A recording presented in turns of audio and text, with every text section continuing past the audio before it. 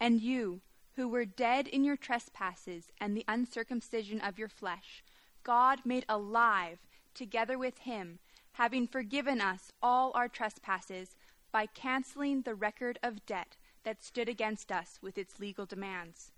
This he set aside, nailing it to the cross. He disarmed the rulers and authorities and put them to open shame by triumphing over them in him. This is the word of the Lord. Thanks be to God. Well, good morning, Christ City. Oh, man. Good morning, Christ City. I'm needy, remember? I'm very, very needy, and I need that affirmation, so please give it to me. It is good to be with you this morning. Really, really good. Let's pray, and then we're going to dive into our text this morning.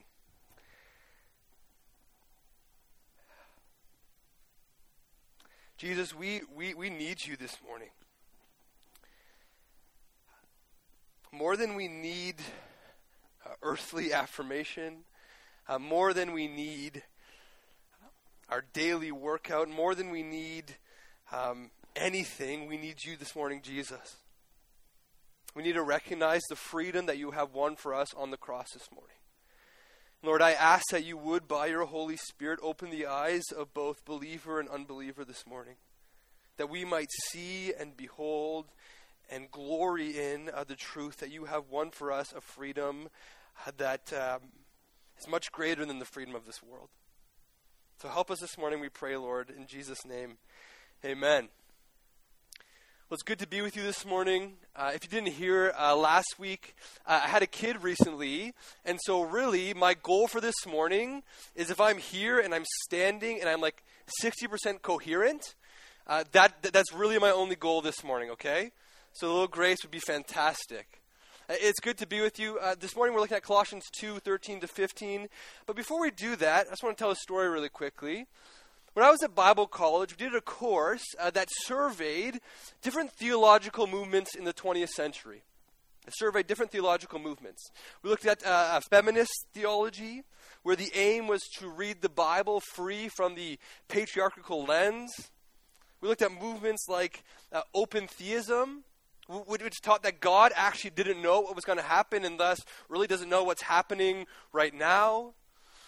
Perhaps one of the most interesting movements that we looked at was this movement called liberation theology taught by a guy named Gustavo Gutierrez. Gustavo Gutierrez, Latin American guy. Now, there's much that could be said about this theology and its implications, and we could debate this for a while, but in summary, liberation theology, in its truest, purest form, combines these elements of Marxism and sort of a social theology to teach that God's primary concern in this world is to physically overthrow the oppressors because God is on the side of the oppressed. Political freedom is the heart of this liberation theology. And as you could imagine, given that this theological movement came out of Latin America and all that Latin America has experienced over the past century and before that, you can imagine this gained real traction, right? This really grew on the people there.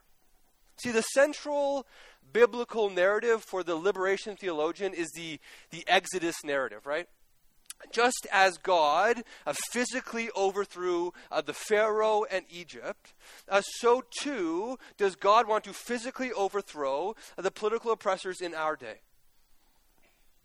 Now, on one hand, there's a part of this liberation theology argued for by Gutierrez that we can affirm, right? There is no doubt that Jesus advocated a special concern for the rights and the welfare of the poor and helpless. How could you read the Gospels and not see that?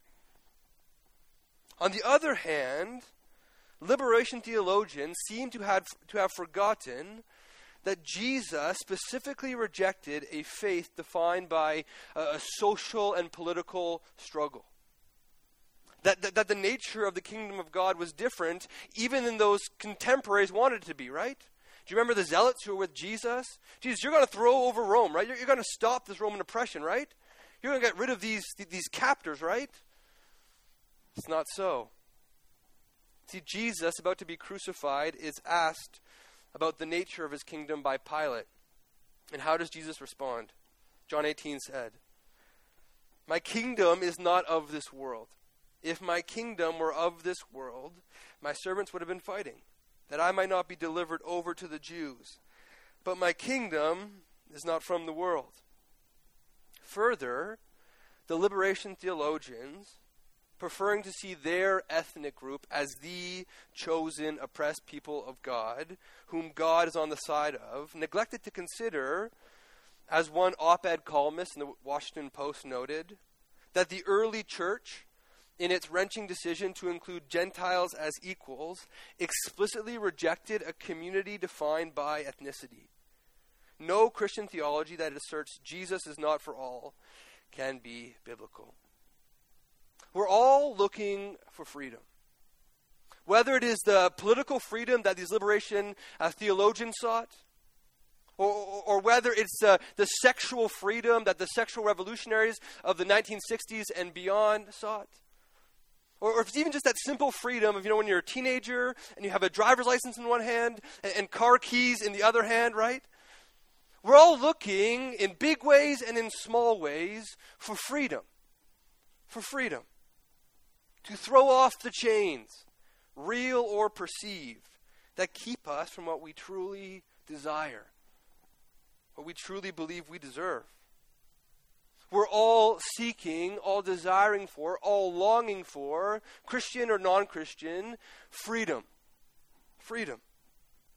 This desire to be free influences everything from what we buy to the theology we ascribe to. From who we befriend to what we believe to be ultimately true about this world. So perhaps you've come here this morning and you're not a follower of Jesus.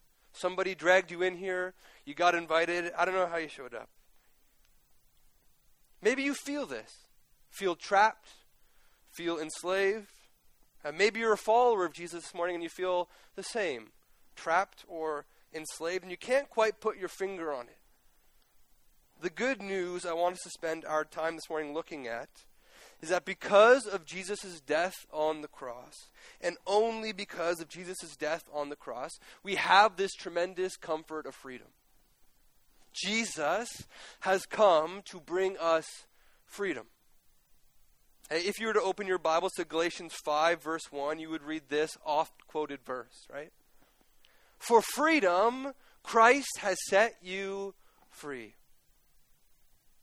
So, working off the presumption that Christ wants us to be free this morning, here's what I want us to do with our text.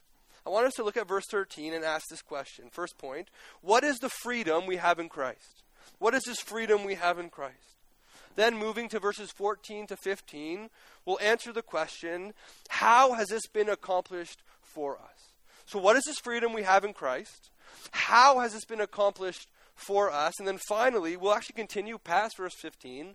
We'll look at verse 16 and 17 and ask, how do we take these theological beliefs, these big truths, and apply these to our lives, asking, how do we live in this freedom? Really simply, if you're a note taker, here it is. What is the freedom we have in Christ? How has this been accomplished for us? And how do we actually live functionally day to day in this freedom? So if you have your Bibles, go with me. Colossians 2, verse 13. If you don't have a Bible at all, just a reminder, we have Bibles at the back just around the corner. Take it, keep it. That's our gift to you. We want you to be in your word, hearing from God, not just here, but as you leave as well, okay? So if you need a Bible, grab a Bible, Colossians 2, 13. Pull it up either in hard copy or on your app. It reads like this. And you, who were dead in your trespasses and the uncircumcision of your flesh, God made alive together with him, having forgiven us all our trespasses. In another letter to the much larger church in Ephesus, Paul writes much the same. And you were dead in the trespasses and sins in which you once walked. The greatest bondage, the realest chains, the truest death that each person in this world experiences outside of Christ is not to a political power, is not to a regime, is not to an oppressive system, but rather to our spiritual deadness in sin. This type of spiritual deadness, spoken of here in both Colossians and Ephesians, that makes a person cold to the reality of the truth about God. In yet another letter, Paul writes to the church in Corinth that such a person who is dead outside of Christ, having not experienced this resurrection life in Jesus, is a natural person, Paul says. 1 Corinthians 2, Paul writes, "The natural person does not accept the things of the Spirit of God, for they are folly to him, and he is not able to understand them because they are spiritually discerned." According to the Bible, there are two humanities. Two humanities. There's the natural person that we read about here in 1 Corinthians 2, that Paul says is dead to the things of God, dead to the things of his Spirit. Namely, the truth that the Spirit testifies to about the Son of God, Jesus. The natural person is dead to these things. The other person Paul calls is a spiritual person, who is alive to the things of the Spirit of God, who is alive to the thing that the Spirit testifies to concerning Jesus. That Jesus is who he says he is. So all of us then, including those Colossians, outside of Jesus, were dead in our trespasses. Unable to know the things of God, unable to please God, unable to obey his commands. Our works, our deeds, those of ignorant, natural people, condemned us. And if you've been in the church for a while, you can wrap your head around this. If you haven't, this sounds strange and foreign, and we'll explain it. Don't worry. But then Paul adds in verse 13 of Colossians 2, "Perhaps to our confusion, you were dead in your trespasses, and," did you catch that? "The uncircumcision of your flesh." What has that got to do with anything here, Paul? What are we talking about here? Were we preaching a series in Colossians where all we did was talk about this letter? We would know by this point that the church in Colossae is primarily comprised not of Jewish believers, but of non-Jewish, Gentile, pagan believers. In fact, two of the founding members in this sort of obscure rural church are a guy named Epaphras and Philemon. Epaphras, a Gentile, and Philemon, a Gentile slave. Picture this. These Gentiles, including those two who now give leadership to this community, at one point were estranged from the promises of God. And so here's where we get out of verse 13.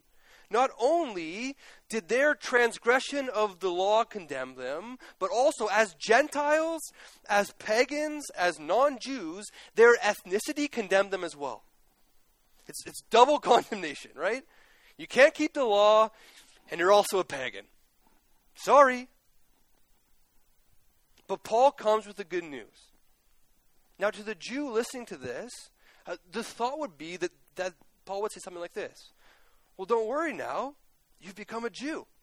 You've become one of us, right?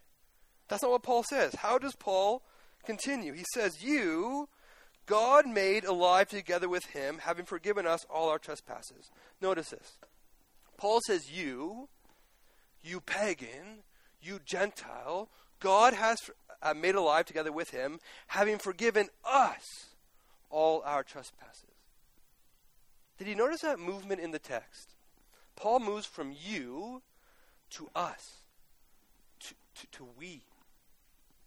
The we, of course, referring both to Gentile and Jew, both to the circumcised and the uncircumcised, both to the pagan and the so-called righteous. So here's the picture we find in verse 13 of Colossians 2. Picture, if you will, the cross like a vacuum. Up here, above the vacuum, we have these Torah observant, Sabbath observant, dietary restriction observant Jews, like Paul and his contemporaries, right? These are the chosen people of God. Down here, below the cross, we have these pagans, Gentiles, People like you and I, unclean, unkept, unlikely inheritors of the promises of God. But the cross, acting as this vacuum, brings both the Jew and the Gentile together. See, not only has Paul invited the Colossians to join him in the people of God, but the Colossians have invited Paul to join them, in this company of forgiven sinners. It moves both ways. Your self-righteousness, the cross does away with it. The cross says, you're so bad, Jesus had to die. Your uncleanliness, your unkeptness, the cross has come. Jesus died. Now, by Jesus' death on the cross, the Colossians have joined Paul and the people of God, but Paul has also joined them in the company of forgiven sinners. Not by religious observance, but by Christ's cross work. Now, and only now, can both the self-righteous and the self-loathing say together, we are no longer spiritually dead, but now spiritually alive. Because God has breathed life into us, we can know him, we can walk with him. We are not that natural person of 1 Corinthians 2 anymore. Rather, we are these spiritual people attuned to the Spirit of God and what he says about Jesus. Further, we are no longer guilty. Not only does our ethnicity not condemn us anymore, but neither do our transgressions. Our first question this morning: what is the freedom we have in Christ? Answer: we who were dead have been made alive. We who were condemned have been declared not guilty. We who stood trembling before the judge are now out of the courtroom. Now, and only now, I think it becomes clear as to how this freedom is so much greater than those freedoms we considered earlier.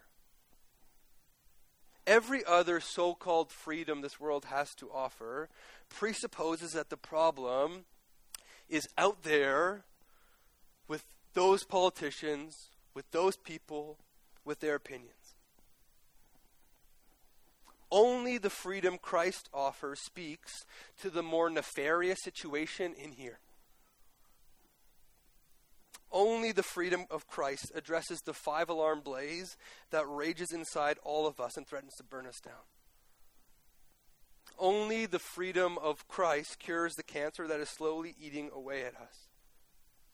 In Christ, through the cross, we've been given resurrection, Holy Spirit indwelling life, and a pardon from our sin. It's pretty amazing, right? It gets better. Wait until you hear how Jesus has won us this costly freedom. Verse 14 to 15, building off verse 13, look with me, goes like this. He's done this by canceling the record of debt that stood against us with its legal demands. This he set aside, nailing it to the cross. He disarmed the rulers and authorities and put them to open shame by triumphing over them in him. There are two ways that this freedom has been obtained for us.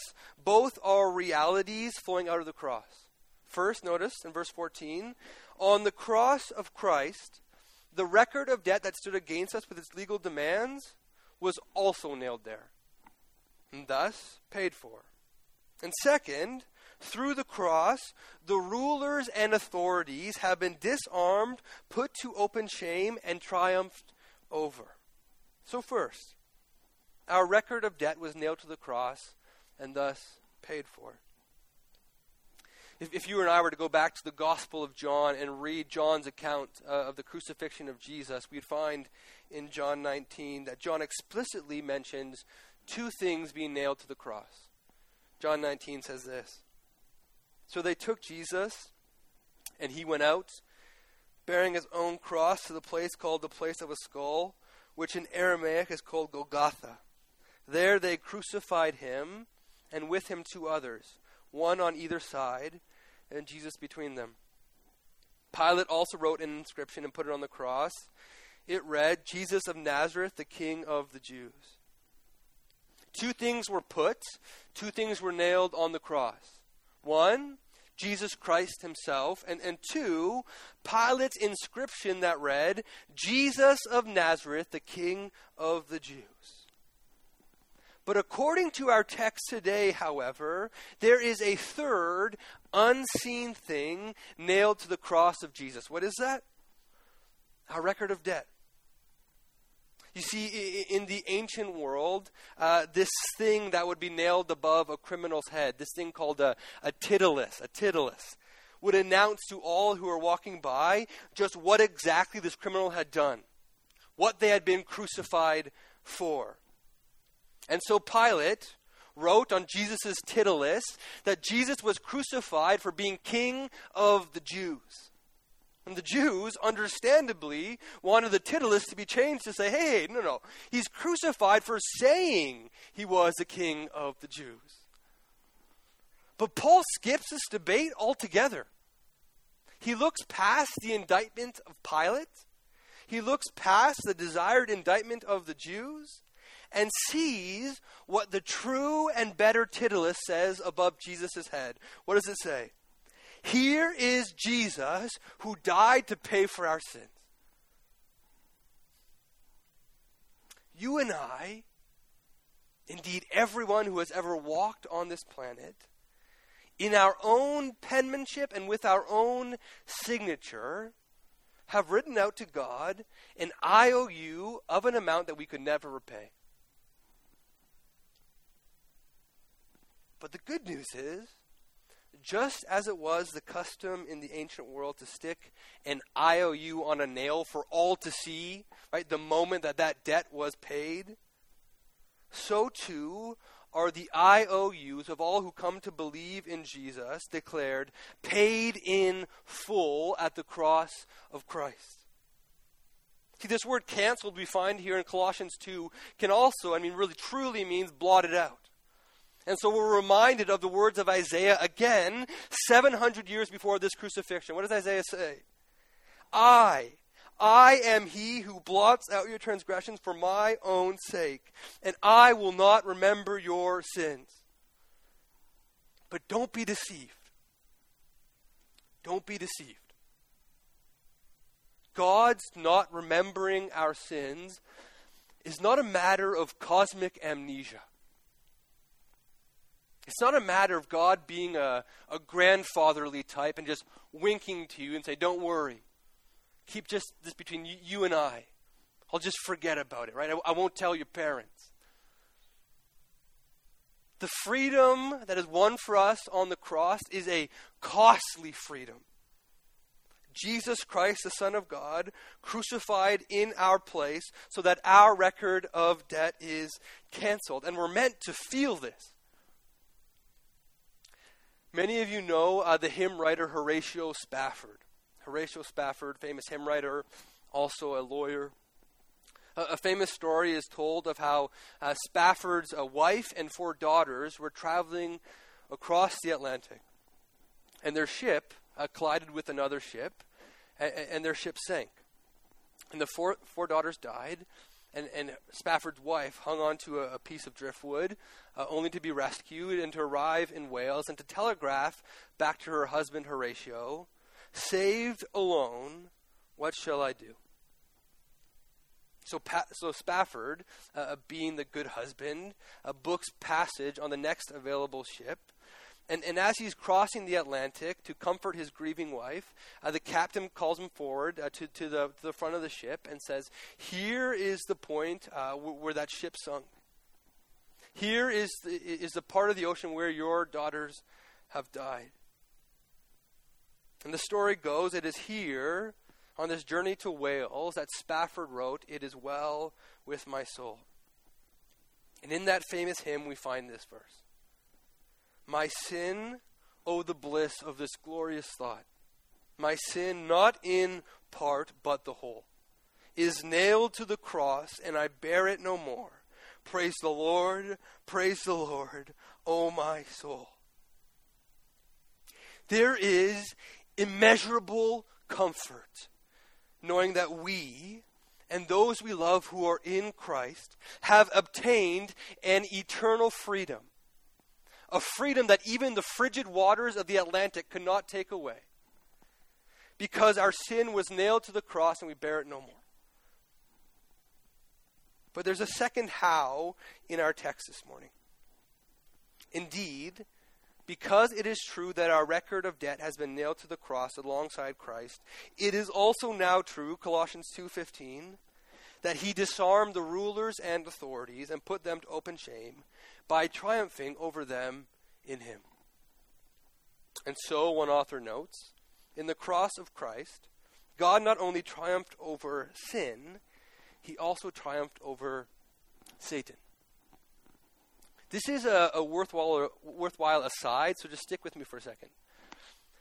It is important to remember, as people who live on this side of the scientific revolution, as people who like to consider themselves, like thinking people and scientific people, that we believe as Christians in the demonic.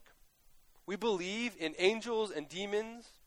We believe there exists an enemy of God called Satan. Now let's be clear here. Satan is not the yin to God's yang. We get that confused, don't we? He's evil, God is good, right? They're somehow equals. Not so. Not so. Satan is a created being who will one day endure eternal torment and punishment, just as though all those outside of Christ will endure. Hell is not Satan's playground. Hell is where Satan will face punishment and judgment. We get this confused sometimes. As a church, because we do live on this side of the scientific revolution, we don't know how to deal with the demonic, with the spiritual, right? We want to make everything into understandable, neatly, tidy little categories. I found that C.S. Lewis's book, The Screwtape Letters, which if you haven't read, you need to read. In his introduction, he gives us a helpful paradigm in terms of how we should think about Satan and the demonic. Lewis writes this, and this has been helpful for me for a while now. There are two equal and opposite errors into which our race can fall about the devils. One is to disbelieve in their existence. The other is to believe and to feel an excessive and unhealthy interest in them. They themselves are equally pleased by both errors and hail a materialist or a magician with the same delight. So we should not be obsessive. There is not a demon under every rock and behind every tree. But on the flip side, we should not be ignorant to the reality of what God's word says. Like, have you ever seen the ministry of Jesus? We shouldn't be functional materialists who just look at the seen realm as all there is. That was an aside, right? Just in case we forget that sometimes. But as it pertains to our text today, what we want to see, what Paul wants us to see, is that one of Satan's greatest joys, one of the greatest joys of the demonic, is to spy out the freedom you have in Christ and to rob you of that. Here's what I want us to see. Paul says to these rulers, to these authorities, speaking both to the heavenly rulers and authorities, the demonic, the unseen, also to these demonic and unseen authorities, rather these seen authorities here now, these evil institutions. Paul says, good news, Christians. He disarmed the rulers and authorities and put them to open shame by triumphing over them in him. This language of putting them to open shame, this language of triumphing over them, in the era it was written to the Colossians, this is very specific language designed to evoke very specific imagery. Right? Immediately, the imagination of a Colossian believer would be turned on to think of something, and to be this. Rome, the dominant superpower at the time, had this practice where they would conquer a people, they would conquer nations, and they would announce this conquering, announce this victory, and immediately what would follow is this 3-day processional. This 3-day processional where they would line the streets with scaffolding and seating, and people would gather from everywhere to come watch the processional of these defeated peoples, right? It makes the Super Bowl parade look small, right? These were big, big gatherings. On the first day, on the first day of this processional, they'd walk their defeated people in, and they would show and demonstrate all these cultural artifacts, right? Paintings, statues. See what we got from them? On the second day would be all the armor, all the silver, the chariots, right? Overflowing, right? These swords banging together, making this loud noise as they proceeded down the street with everybody watching. On the third day, or the day everybody was waiting for, we'd see slaves paraded down the street of these conquered peoples. And then following those slaves would be the conquered king's servants themselves.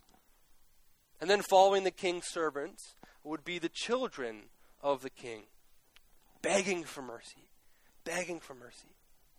Finally, the king himself would come, stripped of all his glory, put to open shame. And at the very end of this triumphal procession that lasted 3 days would come the victorious general, as if to say, all this happened because of me. I've done this. Jesus, through his death on the cross and his glorious resurrection on the third day, is the better victorious general. He is the victorious general worthy of our praise. That's what Paul wants us to see. See, Paul wants us to know that what has happened to Satan and his demons is what has happened to evil itself. Like a conquered nation, they have been put to shame, disarmed. And if you're looking at me confused, I feel that. Because it doesn't always feel like the rulers and authorities have been put to shame, does it? Right? This sounds like, Jake, have you been out there? Like, do you ever leave the pulpit? You just wait here every Sunday for people to show up and then preach again? Like, this is a hostile world we inhabit, isn't it? We'll leave this place. We'll go to jobs and to schools where we will feel like the exact opposite is true. Not that Satan and his demons have been put to open shame, but rather that Christ and his followers have. We live increasingly on the margins of society, feeling not like the victorious nation, but like the scorned and mocked slave of the defeated nation. It feels like we're on the losing side sometimes, doesn't it? If you're able, I want us to take this tension that we find ourselves in now, this uncomfortableness, this entirely, not sure what to do with this shaming and disarming, and take it into Colossians 2:16-17. And I think Colossians 2:16-17 will be helpful in clarifying just exactly what we're talking about here when we talk about this shaming, this disarming. Colossians 2:16-17, it reads like this. Therefore, in light of these realities, because of what we have just talked about, let no one pass judgment on you in regards of food and drink, or with regard to a festival, or a new moon, or a Sabbath. Verse 17. These are a shadow of the things to come, but the substance belongs to Christ. Go with me, if you can, once more to the cross of Jesus. Satan is salivating. Not only is Satan salivating, but all of Rome is salivating. This Jesus who could have been a problem, well, laid to rest. A problem no longer. Authorities, rulers, powers, principalities, seemingly won. And yet Paul says they've actually been defeated. They've actually been put to open shame. They've actually been disarmed. And I want to scream, how? How? It doesn't feel like that, Paul. I don't feel like that, Paul.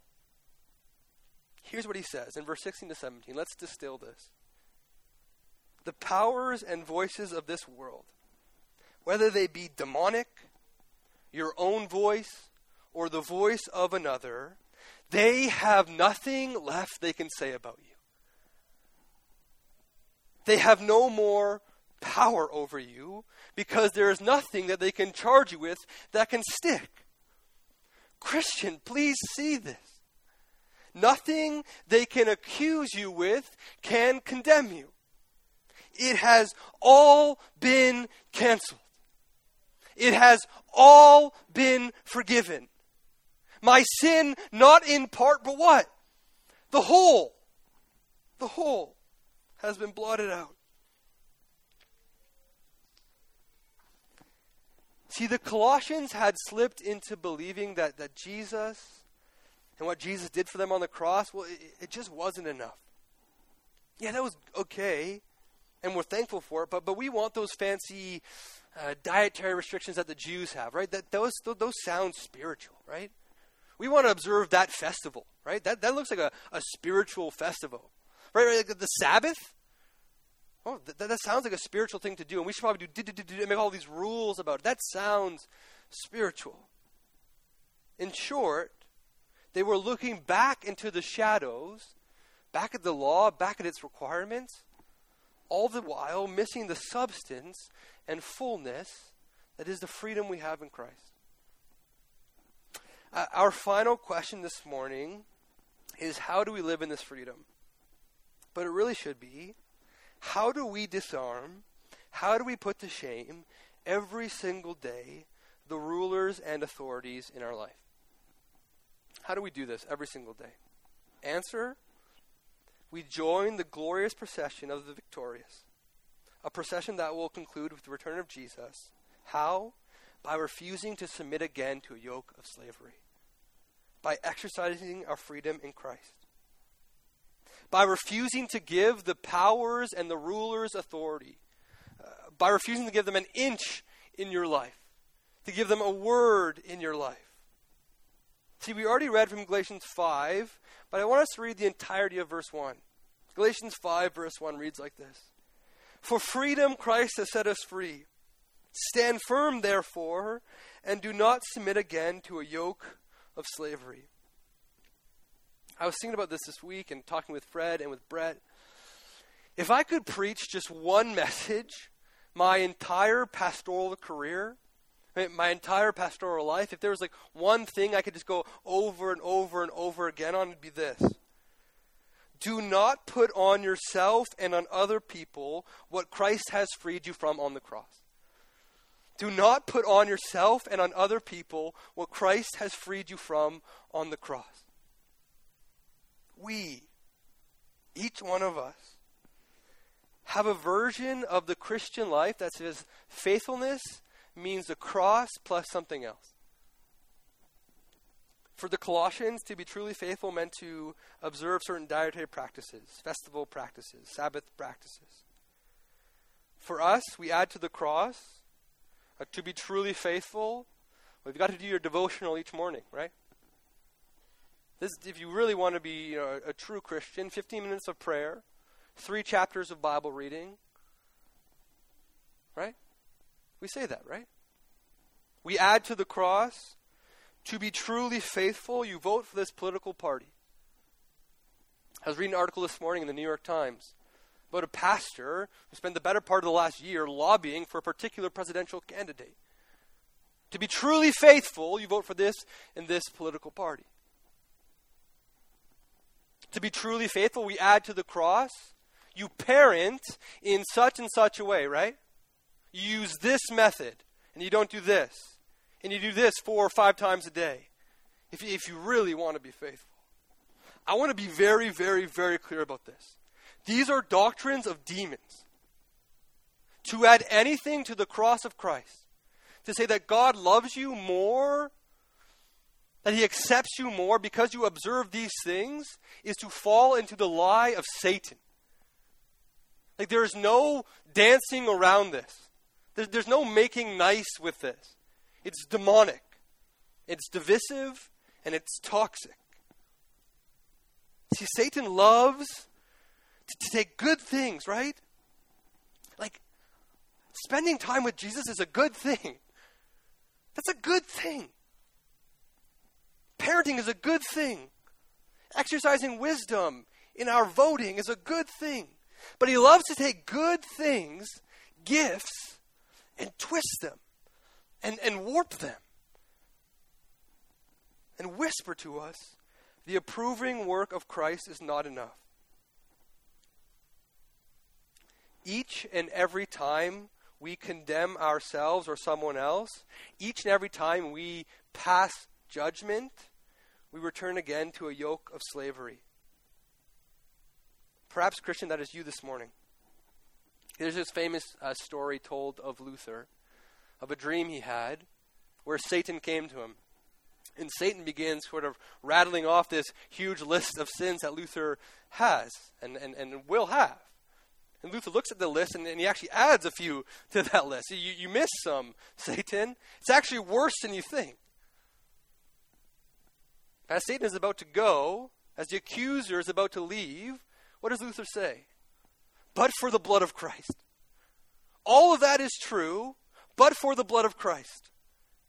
But for what Christ has done by canceling my record of debt on my behalf on that cross.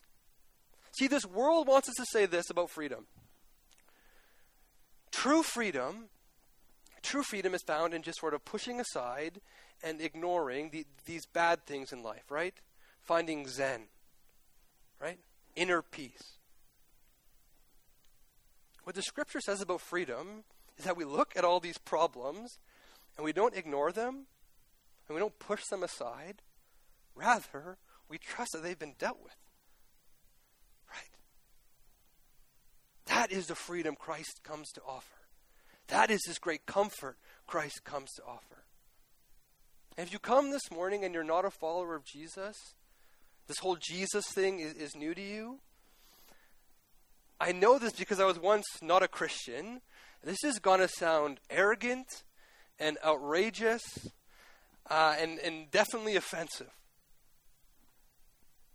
All the freedoms being shopped outside these doors by politicians, by activists, by your coworkers, are actually just differing forms of the same bondage, the same slavery.